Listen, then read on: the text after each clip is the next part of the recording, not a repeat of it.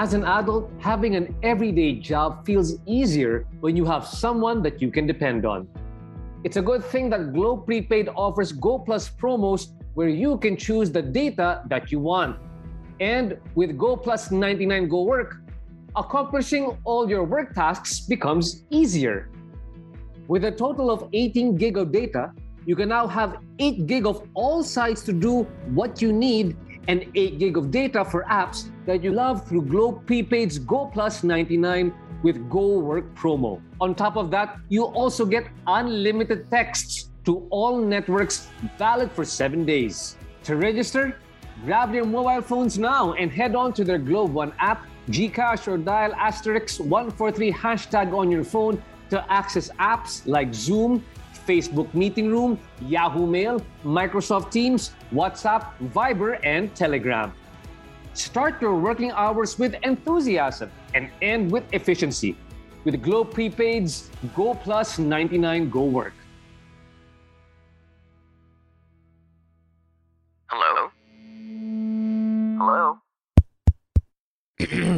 Podcast Network Asia.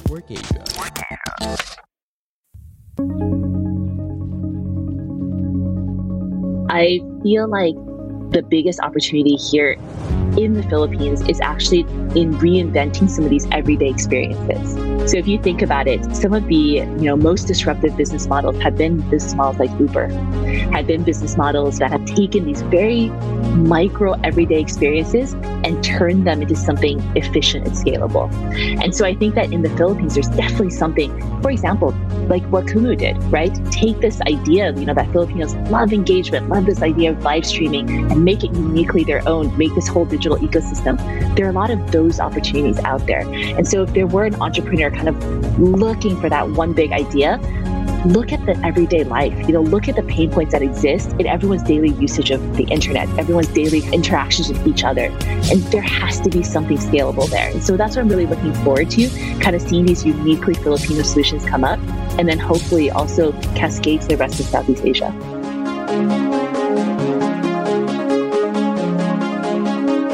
And good evening, good afternoon, good morning to everybody listening to the RJ Ledesma podcast. Welcome to my show. Here on the RJ Ledesma podcast, I interview the country's pioneering business personalities and entrepreneurs to learn more about how they think about business, what are their success secrets, and can we hack those same success secrets, how they've innovated their businesses during this pandemic, and more importantly, what opportunities do they see emerging in the new normal? Now, is there a business personality or entrepreneur that you would like me to interview here on the podcast? Please do let me know. I would love to have them here on the show. Just drop me a message. We are live right now on Kumu, CBRC TV, Global Pinas, and now Bounce Back Network.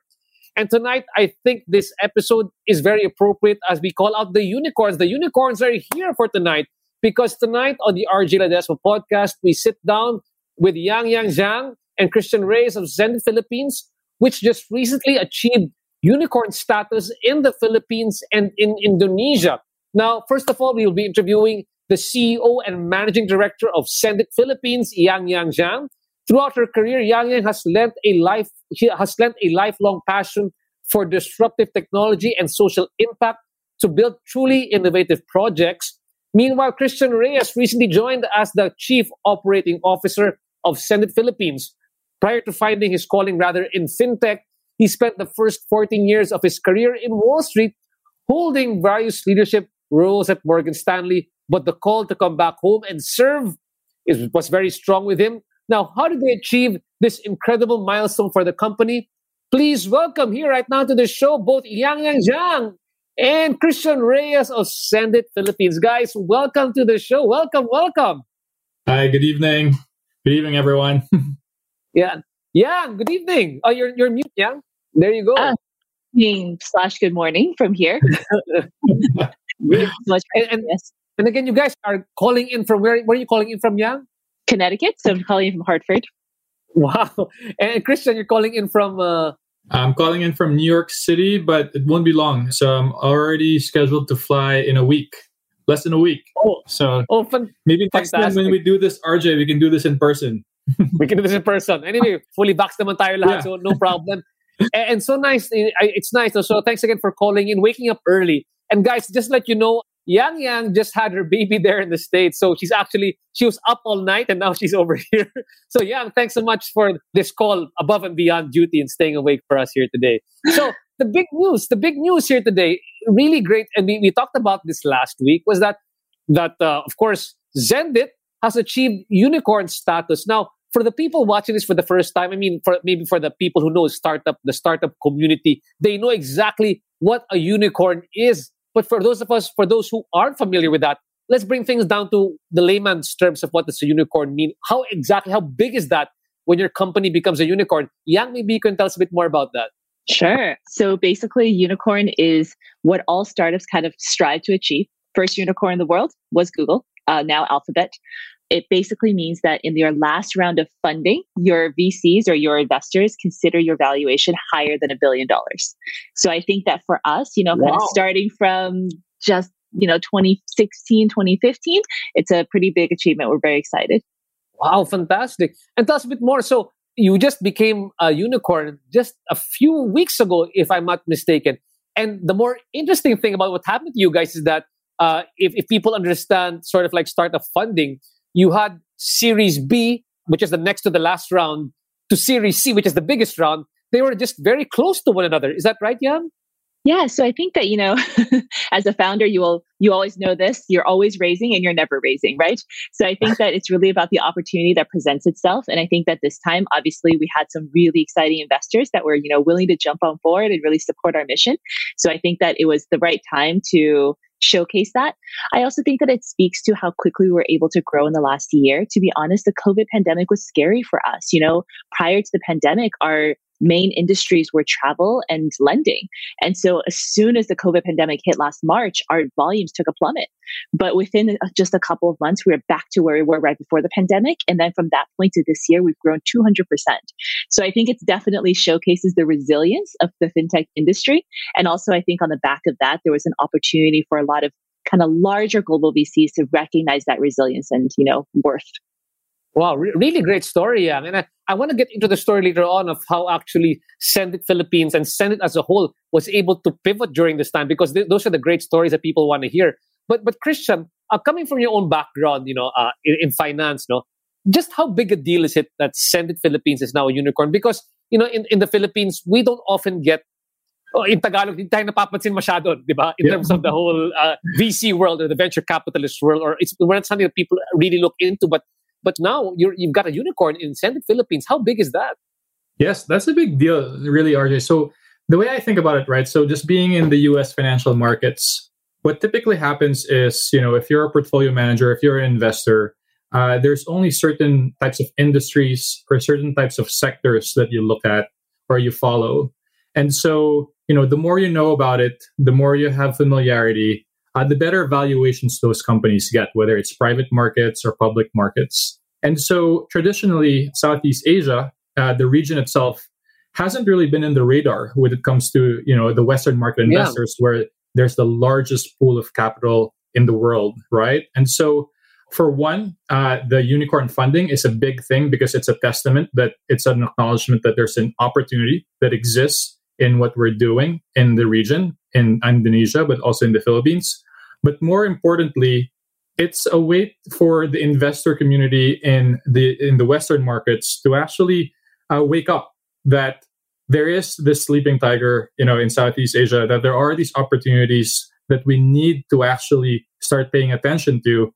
Otherwise, we'll miss out on those potential growth and potential returns. And so I think for me, the biggest thing is, it's funny, but I'm telling you, there are probably I would say there are some portfolio managers out there that has never even heard in some of the countries in Southeast Asia. But now that we have this type of spotlight in the region, they're going to know what's going on in the Philippines and, the rest of Southeast Asia. And that's what I'm really excited about. Yeah. Having said that, help us also better understand, and I know this must be very basic for both you and Yang, no? But then there's sort of like a Series A, B, C, and then can you help them understand a bit more, like how much you have to raise for each one, and what you mean by when you finally got to Series C? Just how big were these?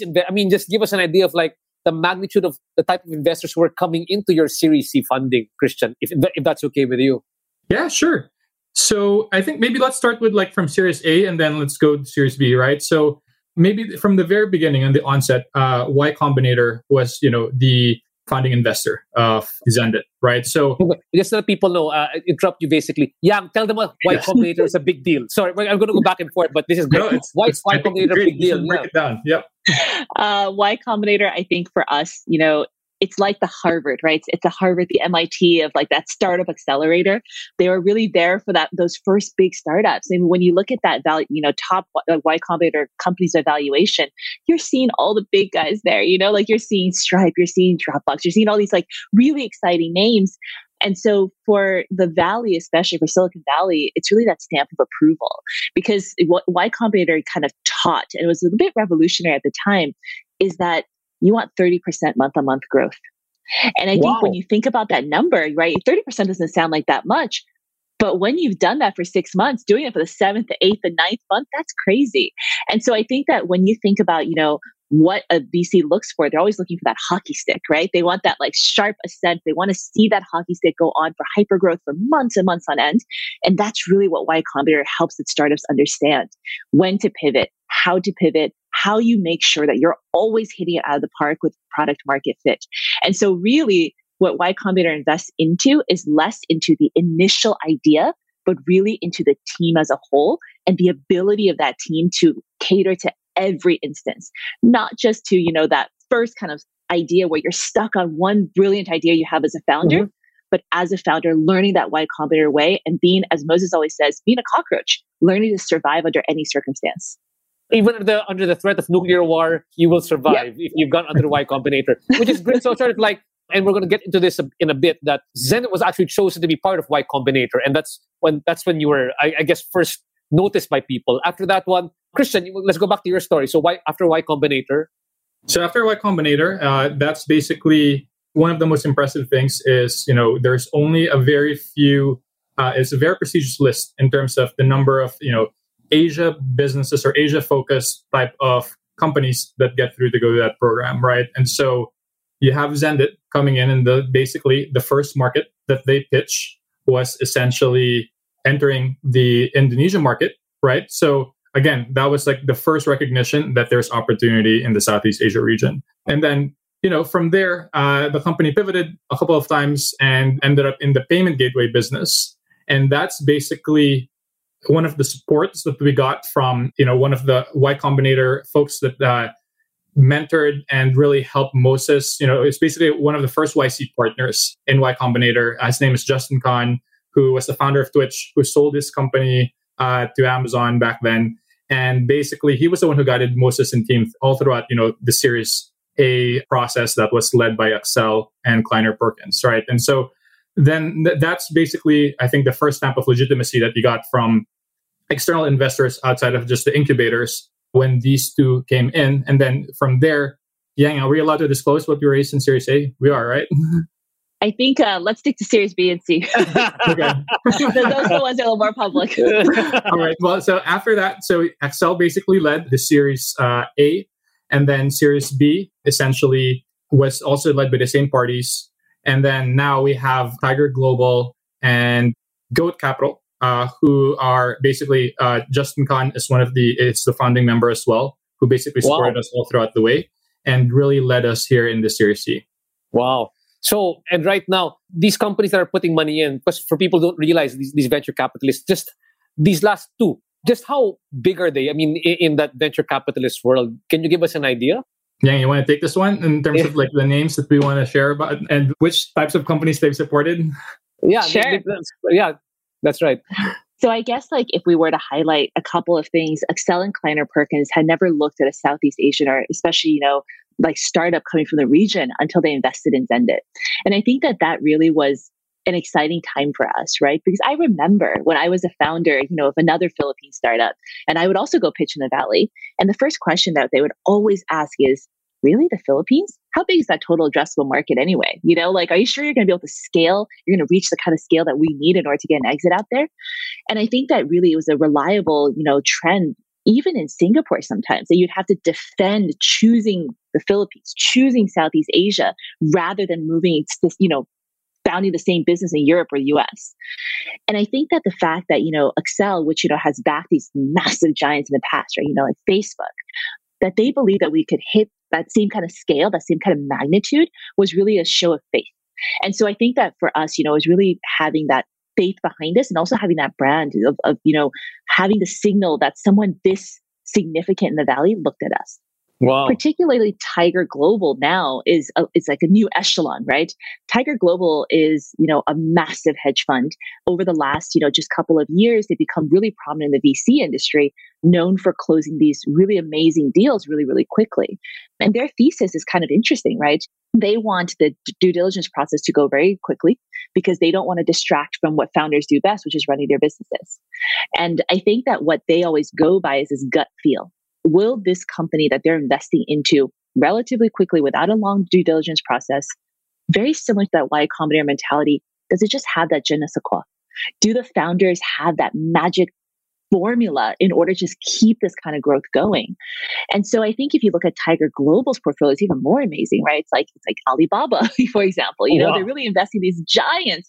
And so I think really as we've gone through these different series, we're now finding ourselves in more and more impressive company, more and more companies to learn from. And I know that Moses, for example, like when he's gone to the Valley and hung out with the other Y Combinator founders, has always learned something. And I think that as we kind of move into these larger and larger kind of like pools of fellow founders as well, there's just more for us to learn from and more visibility we can bring to the Southeast Asian ecosystem.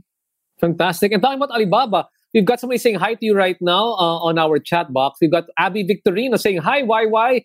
Abby, of course, having also undergone the Alibaba Netpreneur program, loved her pivot during this pandemic, from Style Genie to Chat Genie to Grocer Genie. Really great story as well. We interviewed her a couple of months ago, rather. Now, having said all this one, I think for those of us in the know, we know what Xendit is, but maybe we can explain a bit more for those who want to get a better understanding of what exactly is Xendit. Maybe sort of like an elevator pitch, if you don't mind. Yang, can you kind of summarize what Xendit is for people who have no clue? Like, I'll be talking to my 70-plus-year-old dad and say, Dad, this is what Xendit is all about. What can I say Xendit is when he asks me? Let me give you the what you can say to a brother and then what you can say to your dad and then your grandpa, right? So if you're talking someone your own age, I think for us, our mission has always been to just build payments infrastructure. Sounds really fancy. To me, infrastructure just means dirty work nobody else wants to do. Because when you talk about infrastructure, it's building roads, it's building railways, it's building all the stuff that nobody sees, but everybody uses. Mm-hmm. And so if you're talking to your grandpa or your dad, it's the simplest, easiest payments across Southeast Asia. What we want to be is a one-stop shop. You come to us, you integrate with us one time, go through this tech process one time. We help you in order to connect to every single payment method that people actually need to use across Southeast Asia. And I think that's kind of the easiest way to describe what Xendit wants to do. I think that at our core, we're still that payments company. As all these really exciting things come up in digital banking and open finance, we know that we've laid that infrastructure so that we can get involved in all of these new exciting frontiers in fintech as well. Wow. Easier to explain to my dad then. Thanks so much. Yeah. But having said that, let me go back a bit more. No? And I think one of the interesting things about doing this podcast is, helping people understand that we often tell them, and in any competition you pitch, right? You always, the first question people often ask is, what problem are you trying to solve? And you refer back to Moses, and I understand Moses is actually the founder of Xendit out of Indonesia.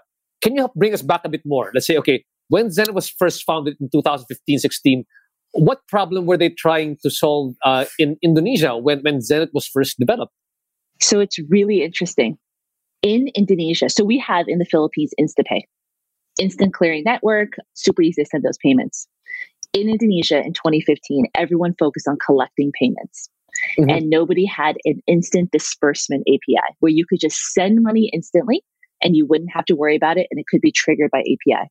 And that was the pain point that Xendit identified in the market. And to this day, we are still the top disbursement gateway in all of Indonesia. And so I think that really kind of shaped the mentality that Xendit has towards these pain points everywhere, right? It's not really about going out there and figuring out what the competition has and copying them. It's always about going out to the market and figuring out what the competition hasn't done yet, what no one has thought of to do. but a lot of people have pain points in, and then kind of building that new product or first to market product to make sure we hit it out of the park. Okay. So Christian was telling us earlier on that there were actually several pivots that they had to make. And of course, that happened. I mean, that's natural for any startup to make, that you do those, you course correct on the way. What was the first initial model? And then what did they learn from until they kept on iterating until they had what might be the current version of what Xendit was in Indonesia? Believe it or not, given my background, I find that this is why, I always feel like things are meant to be. Xendit started as a Bitcoin remittance company. Bitcoin remittance company. Yes, it's a very, very obscure, part of our history, but that was what the original idea was. And of course, when you look at the pain points that existed in Southeast Asia at the time, there simply weren't enough, exchanges to make that feasible at the time. But I think we understood that there was the ability to disrupt the way money moved. We just didn't know how yet. And so from that Bitcoin remittance company became more of a domestic remittance company. So think Venmo for Indonesia. And the crazy part is that model took off. There were hundreds of thousands of users in a matter of weeks. But then it was, how do we monetize this? There's no way that we can just keep this going without any sort of, revenue stream. And that's when we realized if we could get people to send money instantly to each other through this Venmo-like product, we could monetize just that part. And that's where the disbursement idea came from. That's where we understood that, on the B2B side, maybe not B2C, on the B2B side, there's a lot of problems that we can solve just by selling the same technology we built to power that Venmo idea. Wow. Was this the idea that was eventually submitted to the Y Combinator, the B2B remittance concept or the B2B payment gateway concept? And that was what was accepted? Actually, no. So speaking of, the cockroach mentality, all of these pivots happened during the program. So basically it was interesting. It went through, This is what I mean when we say that, Y Combinator teaches you to be agile. It teaches you to just adapt to any situation that's out there, right? And so I think that what the founders really were able to prove is that they could adapt to anything. When one idea wasn't quite panning out, didn't have that final kind of monetization stream, move on to something else. And I think ultimately by the end of that, when we settled on the disbursement API, that's really when, Series A happened and, we were able to kind of scale that outward. I see. So we keep on talking about Xendit it's a Filipino company, but it's actually of Indonesian origin.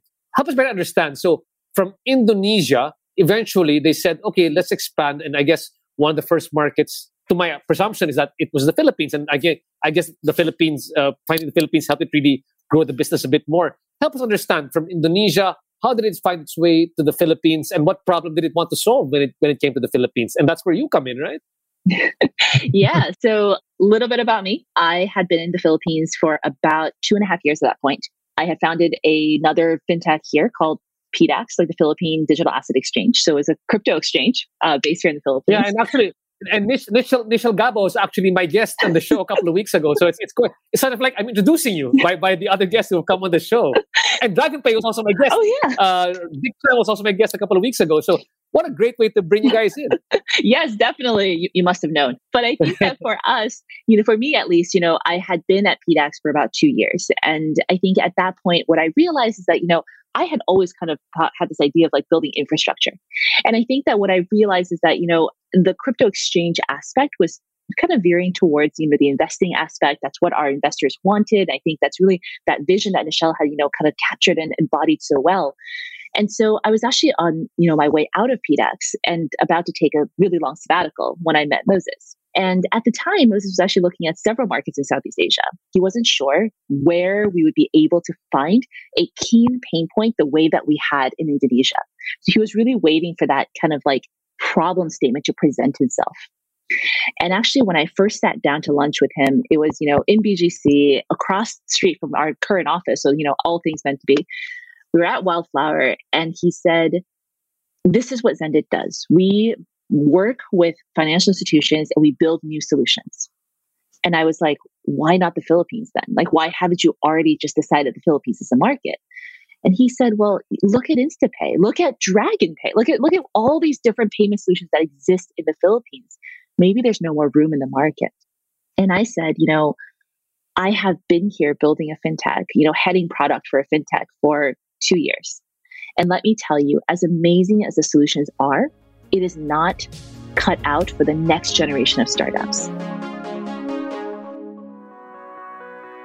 Do you work more than 8 hours a day with meetings from day and night? Well, Globe Prepaid has got your back. With Globe Prepaid's Go Plus 99, for just 99 pesos, you can now work from Monday to Sunday with ease. Break free from your stress and start working efficiently as you utilize Zoom, Facebook Meeting Room, Yahoo Mail, Microsoft Teams, WhatsApp, Viber, and Telegram for the whole week. With a total of 16 gig of data, you can now have 8 gig of all sites to do what you need and 8 gig of data for apps that you love through Globe Prepaid's Go Plus 99 with Go Work promo. On top of that, you also get unlimited texts to all networks valid for 7 days. To register, grab your mobile phones right now and head on over to the Globe One app, GCash, or dial *143 hashtag on your phone to access apps like Zoom, Facebook Meeting Room, Yahoo Mail, Microsoft Teams, WhatsApp, Viber, and Telegram. With Globe Prepaid's Go Plus 99 and other Go Plus offers, you can now break free and be a boss.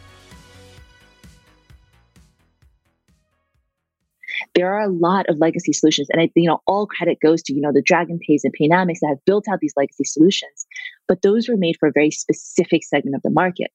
And now here's a revolution, right? This new digital economy is going to require a lot more innovation, a lot more creativity, and it requires someone with the technical chops and the expertise to come in and really work with partners on the ground to build out world-class payments experiences, which is what Moses said that Xendit did. And he kind of looked at me and said, "Are you sure? We really talked to so many players in the market that just seem to have it all together." And I was like, "Trust me, I'm sure." So he's like, "It sounds like you're really interested in this. Like, do you want to work together?" And I was like, I have a one-way ticket to Italy right now. I'm really not sure if this is the right time. I would love to kind of continue to help Xendit's journey, kind of starting in the Philippines, but maybe not, join Xendit altogether. And then over the next couple of months, I just couldn't forget about it. I think that I had come to the Philippines, that 2.5 years before that, with such a directed mission in mind, with so much certainty, that this was the right time for the Philippines to make that grand kind of leap and hit that hyper growth stage I was waiting for.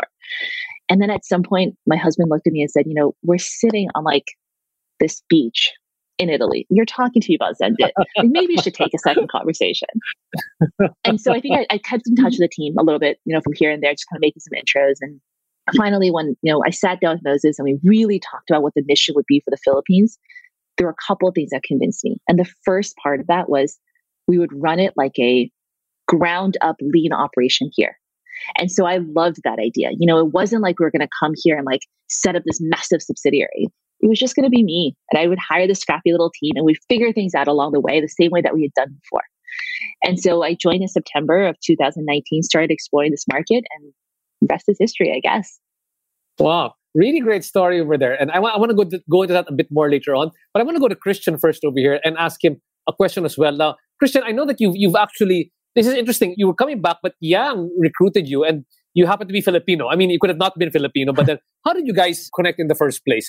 I know that Yang reached out to you, right? How did you guys come together? I know there's a personal story and there's probably a professional story there as well. Well, I wish, I was more impressive that my profile resonated in LinkedIn, but it's a little bit more personal. I wasn't found by a headhunter or anything like that. It was really, Yang and I go way back in terms of us being friends with, I was first friends with her husband. Funny enough, his name is Chris. So in the office, to avoid confusion, I call myself Reyes. I see. So Chris basically was the roommate or my roommate's coworker when he was working at Goldman. So that's kind of how we were all kind of just going about, our Saturday afternoon, spending time together in New York. And then little did we know, that was the time where we were going to meet Yang.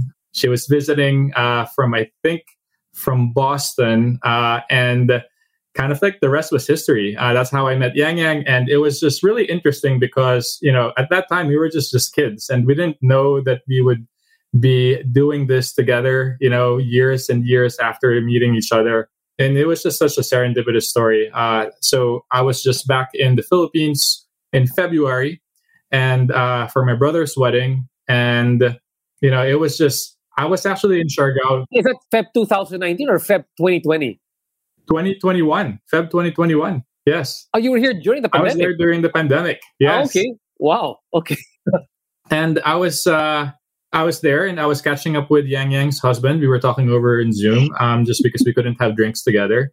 But then it was supposed to be a social catch up. Yang Yang kind of just butts in the conversation and then starts talking about Xendit. And I was like, 10 minutes in, Yang Yang hasn't stopped talking, but okay, keep talking. This is interesting.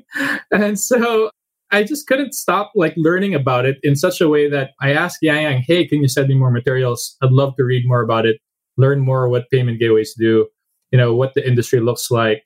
And when I flew back to the States for the next 2 or 3 weeks, I just couldn't stop reading about it. The whole industry, what's happening in the region, the whole digital revolution that's going on in Southeast Asia.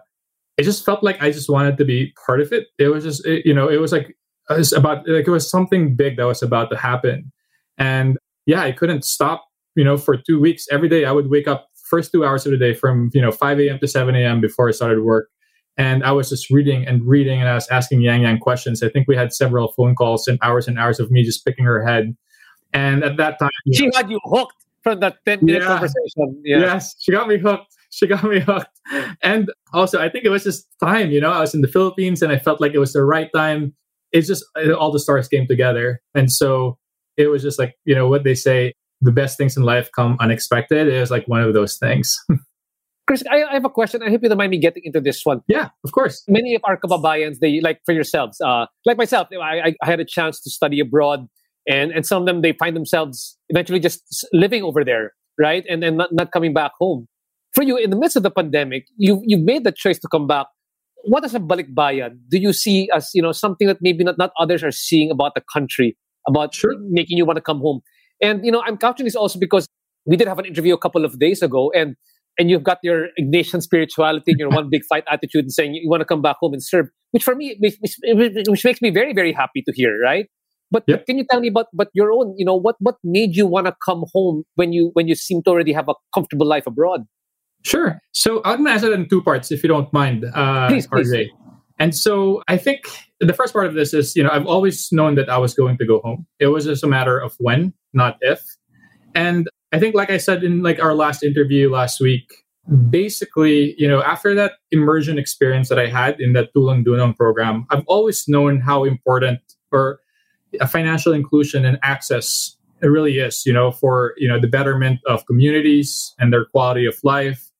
And that's just something I've always taken away and kind of took to heart in terms of the kind of impact that I would want to make in the Philippines and across the businesses in the country. But that was sort of the why, meaning I've always wanted to come back, is make a difference. What I couldn't figure out for years and years, that's why I kind of got stuck in the States, is the how part. What or how will I make that impact and how am I going to make a difference? And I never got that answer until, I met Yang Yang, not met Yang Yang, but talked to Yang Yang about Xendit. And when Yang Yang talked about, what Xendit is doing, sort of the building digital infrastructure for the first time in the Philippines and giving, businesses like the small businesses that I've seen when I did that immersion in communities, a chance to get access in the broader markets and be able to tap into larger or more customers that can afford those types of products to grow their businesses, that really struck a chord for me. And so, the purpose that I was always looking for, I felt like I found it. And that's sort of why or how I find a way to basically charted my path back to the Philippines. And I think the interesting about it here is that, having the perspective of both markets, like the US, which is very mature, what you're actually going to see, weird enough, is what holds back from the hyper growth that you should be able to see in markets like the US or in developed markets is their archaic infrastructure. Believe it or not, I worked in, what people would call a pretty well-funded, heart of Wall Street, which is electronic trading. But what really holds us back is the type of technology that we have to build our new technologies on because they're stuck with using, code that basically existed since the 1950s. Sort of like legacy technology you have to work with, right? Yes, I don't even know what Cobalt is, but we have Cobalt developers. So I shouldn't be admitting that on the show, but we have that, right? So it creates an upper bound in terms of how fast and how quickly the market can move and how big they can get. And what's really interesting about the Philippines, and even just in Southeast Asia, is we don't have that limitation, right? And so we have the opportunity to build something from scratch, build a digital infrastructure that we've never had before, and get it right in the first time. And so when you have that opportunity, we can leapfrog. We have an opportunity to leapfrog some of the things that are being done in all these developed markets, and then really be able to capture that growth that these markets are unable to produce. And that, to me, was the most exciting part in terms of opportunity. And I just really felt like it's something that I really want to be part of. Wow. Well, thanks for coming. Thanks for being a man for others and coming back over here. I think that's a really inspirational story for me. Yang, I have a question for you now. This is the interesting thing, as I was doing my own research on Yang, that I both found that we were both MIT alumni. And I just welcomed her to the MIT Club of the Philippines just last week. But this is what interests me more now, that, Yang also I guess of Chinese descent, living in the States, right? And then, you went to MIT and, you could have lived well in the States, right? Why did you come to the Philippines? Because there are many people who think that, Philippines, what opportunity lies over there? But you, I mean, with your degree and from what you came over here to help set up a company. What motivated you to come over here to the country and think that there's potential over here? There are a couple of things. First of all, my dad is those people. He's like, I struggled to get from China to the States for you. How could you move back to Asia? But I think for me, I had always been a very mission-driven person. I think no matter what role I was in, what I cared about most is what we were doing, what the bigger picture was. And so the role that I was in before kind of starting this transition to moving to the Philippines, I was the chief marketing officer for a publicly listed environmental tech company. And it was really interesting because prior to that, I had done a lot of early stage ventures. And this was the first sort of like very late stage, very mature company. It was 18 years old that I had been a part of. And I kind of saw the end stage of a company. It was exciting. We kind of went through, an exit together. But at the same time, what that made me see is that I want to be able to bridge that too. I want to be the one to build a company that can have that kind of massive impact. Because while I was at this environmental tech company, we got to do amazing things. We worked with the UN. We worked with the Sustainable Development Goals Committee of the UN. We built some incredible projects in emerging markets. And so I think that if I were to look at the drivers, that kind of brought me to the Philippines, there are kind of three things. The first was that through weirdly working in environmental tech, I saw the power of infrastructure. And at the time, I didn't call it that. But at the time, what I realized was you have to do that dirty work. There's a lot of, layer 2 solutioning that happens. People always want to build the sexy new stuff. But what really makes an impact, particularly in emerging markets, is fixing that legacy underlayer, right? And so I think that, at one point we were doing this through wastewater treatment. And then I realized, that kind of pain point exists everywhere because a lot of these kind of emerging markets haven't had the luxury of resources to build up that strong foundation through the last several decades. And then second thing was that, I really loved the discipline of product. So a little bit about, my history at MIT. I started in course 6. So I started in, electrical engineering and computer science, 6-2. And there were a couple of pivots that happened there. The first was after the first circuits class. I was like, oh man, I can't do this. And then I was, purely comp sci. And then when I was in comp sci, I was a little bit confused because I've been coding since I was 5. Like it was really something that had been part of my DNA for most of my childhood. But when I got to MIT, I realized that all of my classmates loved coding in a very different way than I did. I loved coding as a tinker and a mad scientist. I loved kind of building my own projects and doing my own thing and figuring out how to, just create these little programs that I would just kind of create for different situations in my life. They loved the technicality of it. And I think I didn't fall in love with the technicality of coding. I fell in love with the potential of what it could do. But without revealing too much about my age, it was too long ago for the discipline of product to really exist in the Valley. I was maybe 5 years before I had my time. And so right before, I'd actually had a very short stint as the founder of a Silicon Valley startup heading product without much background knowledge. They just really wanted somebody to kind of come in and learn product and then kind of lead that portion of the startup. And I really fell in love with the idea of being able to kind of bridge the business side and the tech side. And so I knew that I wanted to found a startup that would allow me to create new products. And then finally, I knew from a lot of the projects I had done, again, at this environmental tech company, that I wanted to be in Southeast Asia. We had done so much infrastructure consulting for Vietnam and Malaysia. I saw the massive impact that it had there. I saw even, massive impact we'd had in countries like Rwanda. And so I really wanted to kind of find a country where I knew that I could put that technical expertise, that product mindset to use. And that's where the Philippines emerged. Because when we were in Korea at the time, I had started doing some arbitrage trading for cryptos. And I had never really been interested in like finance or in investments at all. What fascinated me was that if there were a 40% price differential between Korea and the US, that means that some contingent of people wanted this asset 40% more than another group of people just, across the ocean. And so I think what fascinated me was that, crypto was just driving so much interest globally, and I wanted to maximize that technology. And so what brought me to the Philippines was one, these super friendly regulators. I think that what convinced me was that when we first founded PDAX, I came and spoke to the BSP and had a 4-hour super productive meeting, even though they had no idea who we were. And the second was that when you look at the history of the Philippines, it really is a country of a missed opportunity in terms of hypergrowth. I remember that after I got back from the BSP meeting, the first time we kind of pitched the PDAX idea to them, I noticed that in a really large kind of public square in Korea, there was a statue commemorating a donation from the Philippines to the Korean people after the Korean War. And it was crazy because when you look at that, you're like, this is a country that was really headed for massive hypergrowth, even as long ago as the Korean War. And I think that along the way, there just had been a couple of, structural issues that held it back. And I thought to myself, given this sort of, young, very, very kind of intelligent, fast moving population, this is the right time to reclaim this. This is the right time for the Philippines to be able to leapfrog via technology and not just build to the standard that, all the other countries in Southeast Asia or Europe or the US are at today, but really take a look at where they are now and chart a path to 10 years beyond. Because if we start today and build for the next 10 years, we don't want to just catch up to where they are in 2021. We want to be the leaders in 2031. And so I think to me, that was that massive opportunity that presented itself for the Philippines, right?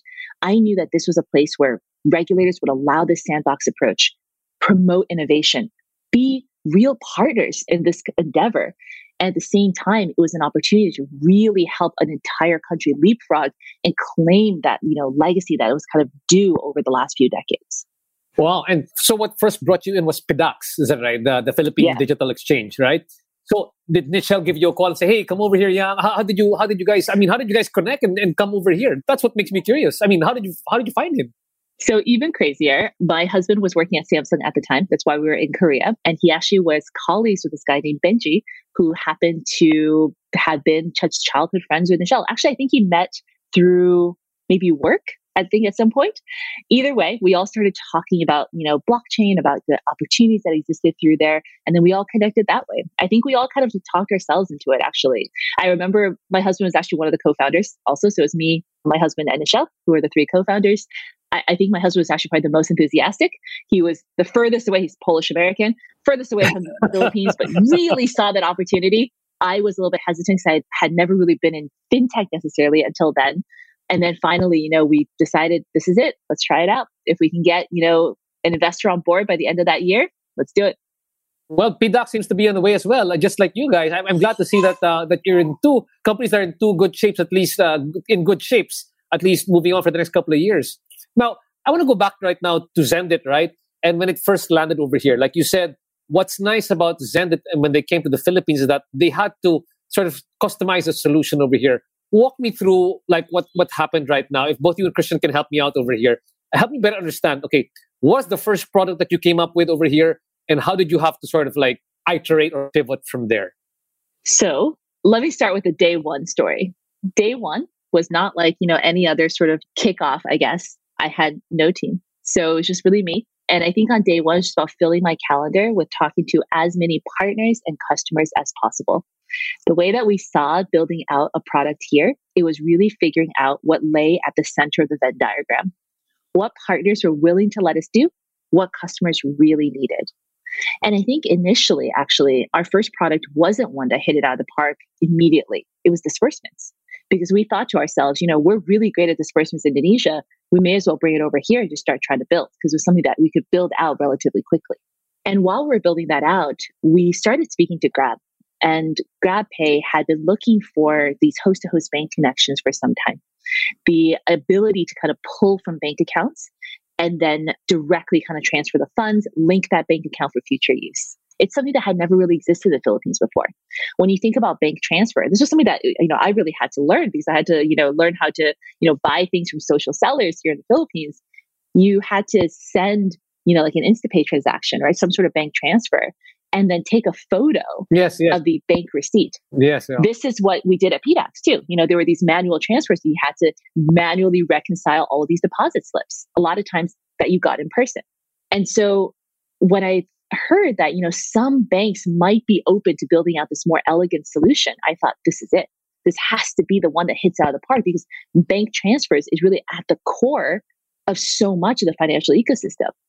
And with the ability to use bank transfers more seamlessly, you're opening up from this sort of very low 3% credit card penetration to at least 30, that's 10x, right? 35% bank penetration.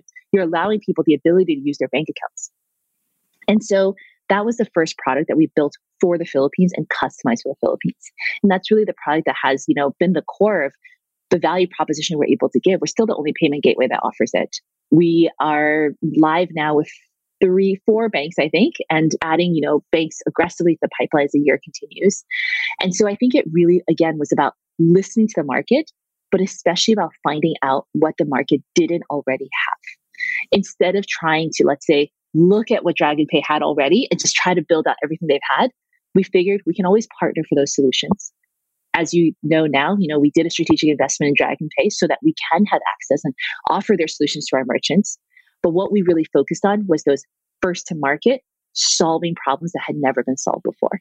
And just, can you give me an idea right now, Christian or Yang, like just how, from where you began with Xendit, just how big have you grown in the past year? I know, you've got big clients on board that you're working with here right now. Maybe Christian, you can give us some idea?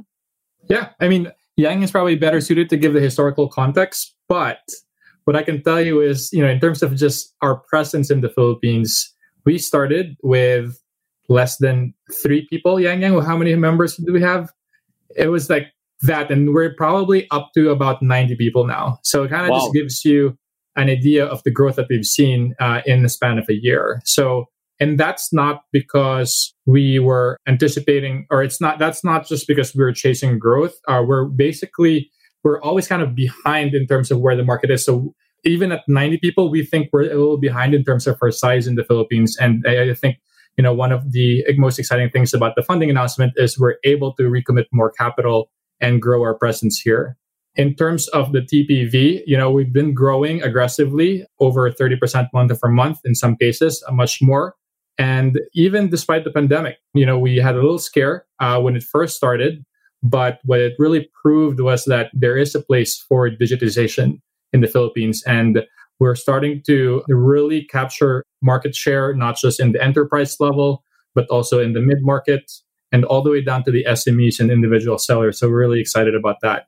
I like the scare. Actually, I like the scare part. Yeah, tell me a bit about the scare, because that actually becomes a sort of like, that becomes your inflection point for business sometimes, right? So tell me about that scare, and then how did the business adjust when that happened? And that's usually when the hockey stick comes up after you pivot during that scare. Tell us a bit more about that. Yeah. So if you remember, I think we all have to remember, mid-March last year, lockdowns declared. And I can clearly remember that we were in our first office, which by the way is just in a house. And we had a couple people visiting from Indonesia who were desperately trying to make sure their flights were still leaving the next day. And we were building out our first products. This was when we had just started building out direct debit. So we didn't even know if we would, be able to survive through building out this first new exciting product that we had so much faith in. We weren't really live yet, because it was only March. We just started building like a month ago. And I remember just, looking around and thinking to myself, I have to keep this going. There has to be a way. And I think slowly what we realized is through the pandemic, e-wallet adoption came up massively. it really helped us because a lot of the solutions that we're building would be great for fintechs and e-wallets. And so I think there were kind of two great drivers in that beginning portion. The first is that direct debit was the right call. Of course, GrabPay adoption went up as long, kind of through the pandemic as well. They were using direct debit. There's a very clear kind of growth curve there. We also were the first to kind of bring on all three e-wallets and offer them through a single integration. So for, a time we, had Gcash, PayMaya, and GrabPay all in one at the right time for them all to have kind of exploded in terms of usage. And then finally, we also made this bet on a buy now, pay later platform. So I think that, previously it was really difficult for a lot of people to qualify for credit. And of course, during the pandemic, people really needed access to credit. And so we basically made this bet that if we integrated buy now, pay later partners, we could offer them to our merchants who could then allow their end customers to pay not only through credit cards, but also through these pay later platforms. And so I think those three moves really helped us, one, diversify the industries we could get involved in. So it wasn't just, the ones that were hardest hit. And two, start building a very Filipino customer base. I mean, initially, of course, we had a lot of regional customers, like Ninja Bank, for example, is a customer in Indonesia. They also use us here. Zalingo, same thing. But then we started picking up a lot of local customers who kind of thought, wow, this is a company that's offering stuff that we don't see anywhere else in the market currently. And so I think that for us, that's really where that hockey stick started to hit. We started appealing to a lot more like larger enterprises here locally. And I think that's really just starting, actually. I think we have so many big projects currently in an integration phase that we're really starting.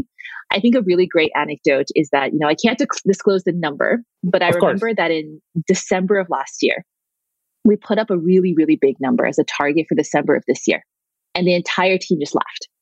It was like a Philippines town hall. The entire team just thought I was kidding when I put that number up. And I would say maybe by May of this year, the team actually told me at town hall, you weren't kidding. I think we're going to hit that number. Wow. And I think everyone was just in disbelief, that this could actually happen. But I think it really was just sort of one, blind faith, and two, the certainty that if we just found the right solutions and just kept building out new things that no one had ever seen, that people would eventually kind of hear about us and come over. Wow. And having said that, Christian, I mean, it's going to be the week until you come over here. So, I mean, it's pretty exciting for you as well. I'm so excited. Yeah, I'm excited to have you over here. Just what do you see? I mean, having said, with all the pivots that Yam has done with the hockey stick, with the hockey stick in your favor here right now in terms of growth of Xendit, what are the opportunities do you see emerging really right now for Xendit here in the Philippines? What are you guys going to be doing here? Give us a little flavor of what's going to be happening, of how Xendit's going to be growing here in the country. So I think in terms of just with Xendit or just in general outside of Xendit opportunities, just to clarify. Well, let's talk about Xendit first, and after that, we'll just talk about opportunities in general. Yeah. So I think for us, really, what we really want to focus on is just the SME space. That we think is just a very much underserved segment of the market. And I think there's a lot of opportunity to bring these world-class products that we built in such a way that we can basically, these SMEs that are able to take advantage of these enterprise level type of products and customize for their specific use cases. Things like recurring use cases in the Philippines, that's something that we're really excited about. I think we've led the torch there as well. There's so many types of products where you require just a monthly payment use case. And right now, it's hard to believe it, but it's still just a very much inconvenient type of way. And people still forget to pay their monthly payments. And so we're very focused on growing our direct debit portfolio and adding more features to be able to serve these types of use cases. Wow. And having said that also as well, we're coming to the close of our discussion. And what I really want to talk about as well is, we want to show people that, despite this, this pandemic, there's always a silver lining where we see that there are opportunities that are present that, sometimes the pandemic just presented itself as a result of this pandemic. Opportunities came about. Christian, in your opinion, what have you seen? I've seen you're looking at it from your perspective, 14 years working in the States. They're coming over here. You're seeing that there are opportunities for people to work with Xendit and also opportunities at large. What are these opportunities you're seeing in terms of business here in the Philippines? Sure. I think one thing that I would love to see more in the Philippines is just more financial inclusion from an investing standpoint.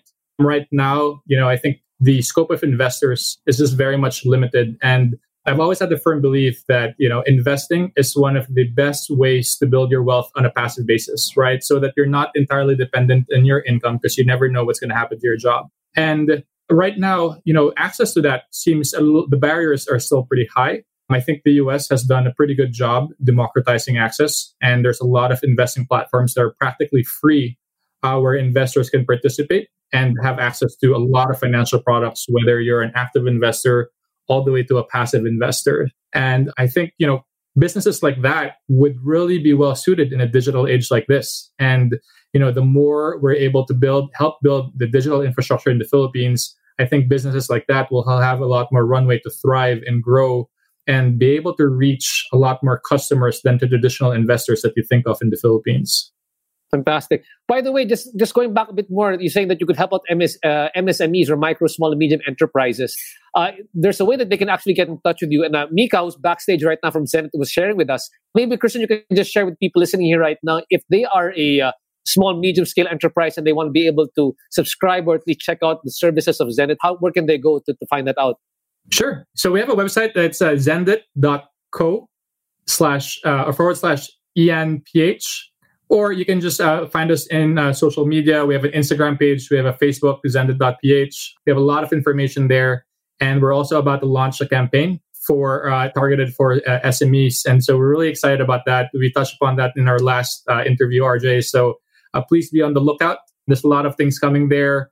You'll learn more about our products. There are some, fee benefits that people are going to get, and also a lot of learnings and knowledge sharing that's going to happen. So hope you can tune in. And also, please don't forget to visit our website. Great. Just to give them a little flavor for the MSMEs who might not be, can we help concretize for them? Let's say if you're a small business, what exactly can Xendit do for you so they can get a better feel of what Xendit is all about? Sure. And so for us, right, we talk about access and we try to make it, we try to really simplify the whole payment process for any company. And so from experience, when you're dealing with an enterprise, you're really providing customized solutions where you have a full tech team and you're working on massive technology projects for months to be able to provide something that's more at an enterprise level. What we try to do for the SME side of things is really remove the barriers to entry when it comes to facilitating digital payments. And so we create tools like dashboards, for example, that aggregate all the different payment methods all in one, so you can see everything in terms of track the different payments that you're expecting. A traditional MSME right now who doesn't have digital payments or who has all these fragmented different payment methods, sometimes you'll accept payment from GCash. Sometimes you'll accept payment from a credit card. Sometimes you'll accept payment from a retail outlet. And you're constantly checking in all those different places to even just check if you've already been paid, much less That's right. if the funds have settled. And so, these are types of products that we can actually provide to SMEs out of the box just by signing up with us. And so, what we really try to do is provide services and technology that you don't need a full tech team or you don't need IT whizzes to be able to deploy for your business, and things that you can just basically build out of the box. Fantastic. Thanks so much, Christian. Yang, when you first came over here in the Philippines, cryptocurrency was something that you were pretty excited about. And also the other environmental technologies. Like I often tell people when they come on the show, what excites them is to find out if there was an opportunity out there, Yang, where you still had the bandwidth or you weren't working with Xendit that you could still do. What are the opportunities do you see emerging in the Philippines that still excite you? So the blockchain dream is not dead. I think I still have a lot of friends in the blockchain community. I think that, to me, the immediate application of blockchain in the Philippines has been heavily weighted towards investment. There is a future in which crypto can be used for remittance. There is a future in which NFTs can be used to represent commodities, can be used to represent really, really interesting assets and give Filipinos the ability to kind of have fractional ownership of really exciting assets. So, but, outside the blockchain world, I've already done that.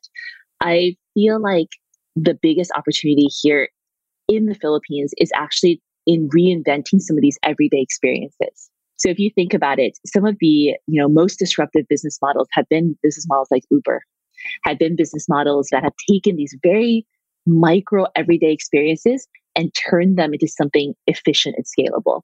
And so I think that in the Philippines, there's definitely something, for example, like what Kumu did, right? Take this idea, that Filipinos love engagement, love this idea of live streaming and make it uniquely their own, make this whole digital ecosystem. There are a lot of those opportunities out there. And so if there were an entrepreneur kind of looking for that one big idea, look at the everyday life, look at the pain points that exist in everyone's daily usage of the internet, everyone's daily interactions with each other. And there has to be something scalable there. And so that's what I'm really looking forward to, kind of seeing these uniquely Filipino solutions come up and then hopefully also cascade to the rest of Southeast Asia. Well, fantastic. Yang, thanks so much to both of you. It's been a really great opportunity. I wish we had more time, but I'm very excited for the growth of Xendit because primarily I work for Mercato Central and with other small MSMEs, and I can see how through Xendit, we're really helping them grow their own ecosystem to grow their businesses. And, payments has been one of their biggest solutions that can help them grow. But of course, payments from different providers is the best way to grow. And hopefully we get to work more with Xendit and the MSMEs here in the Philippines to help everybody get back on track and to survive and thrive in the next normal. So again, thank you so much, Yang Zhang, Managing Director of Xendit Philippines, and of course, Christian Reyes. Kababayan, welcome back home very, very soon, the Chief Operating Officer of Xendit Philippines. Again, thanks so much to all the people watching from Xendit for supporting. And Nathan, can we just flash one more time? If you are an MSME who wants to get in touch with Xendit, we're showing you here right now the website. It's www.xendit.co/en-ph/. Again, guys, thank you so much for the opportunity. And again, we'll see you for the next episode of the RJ Ledesma podcast. Guys, stay safe, stay healthy, and of course, please do get vaccinated. Thank you so much, guys. Thank you, RJ. Thanks so much.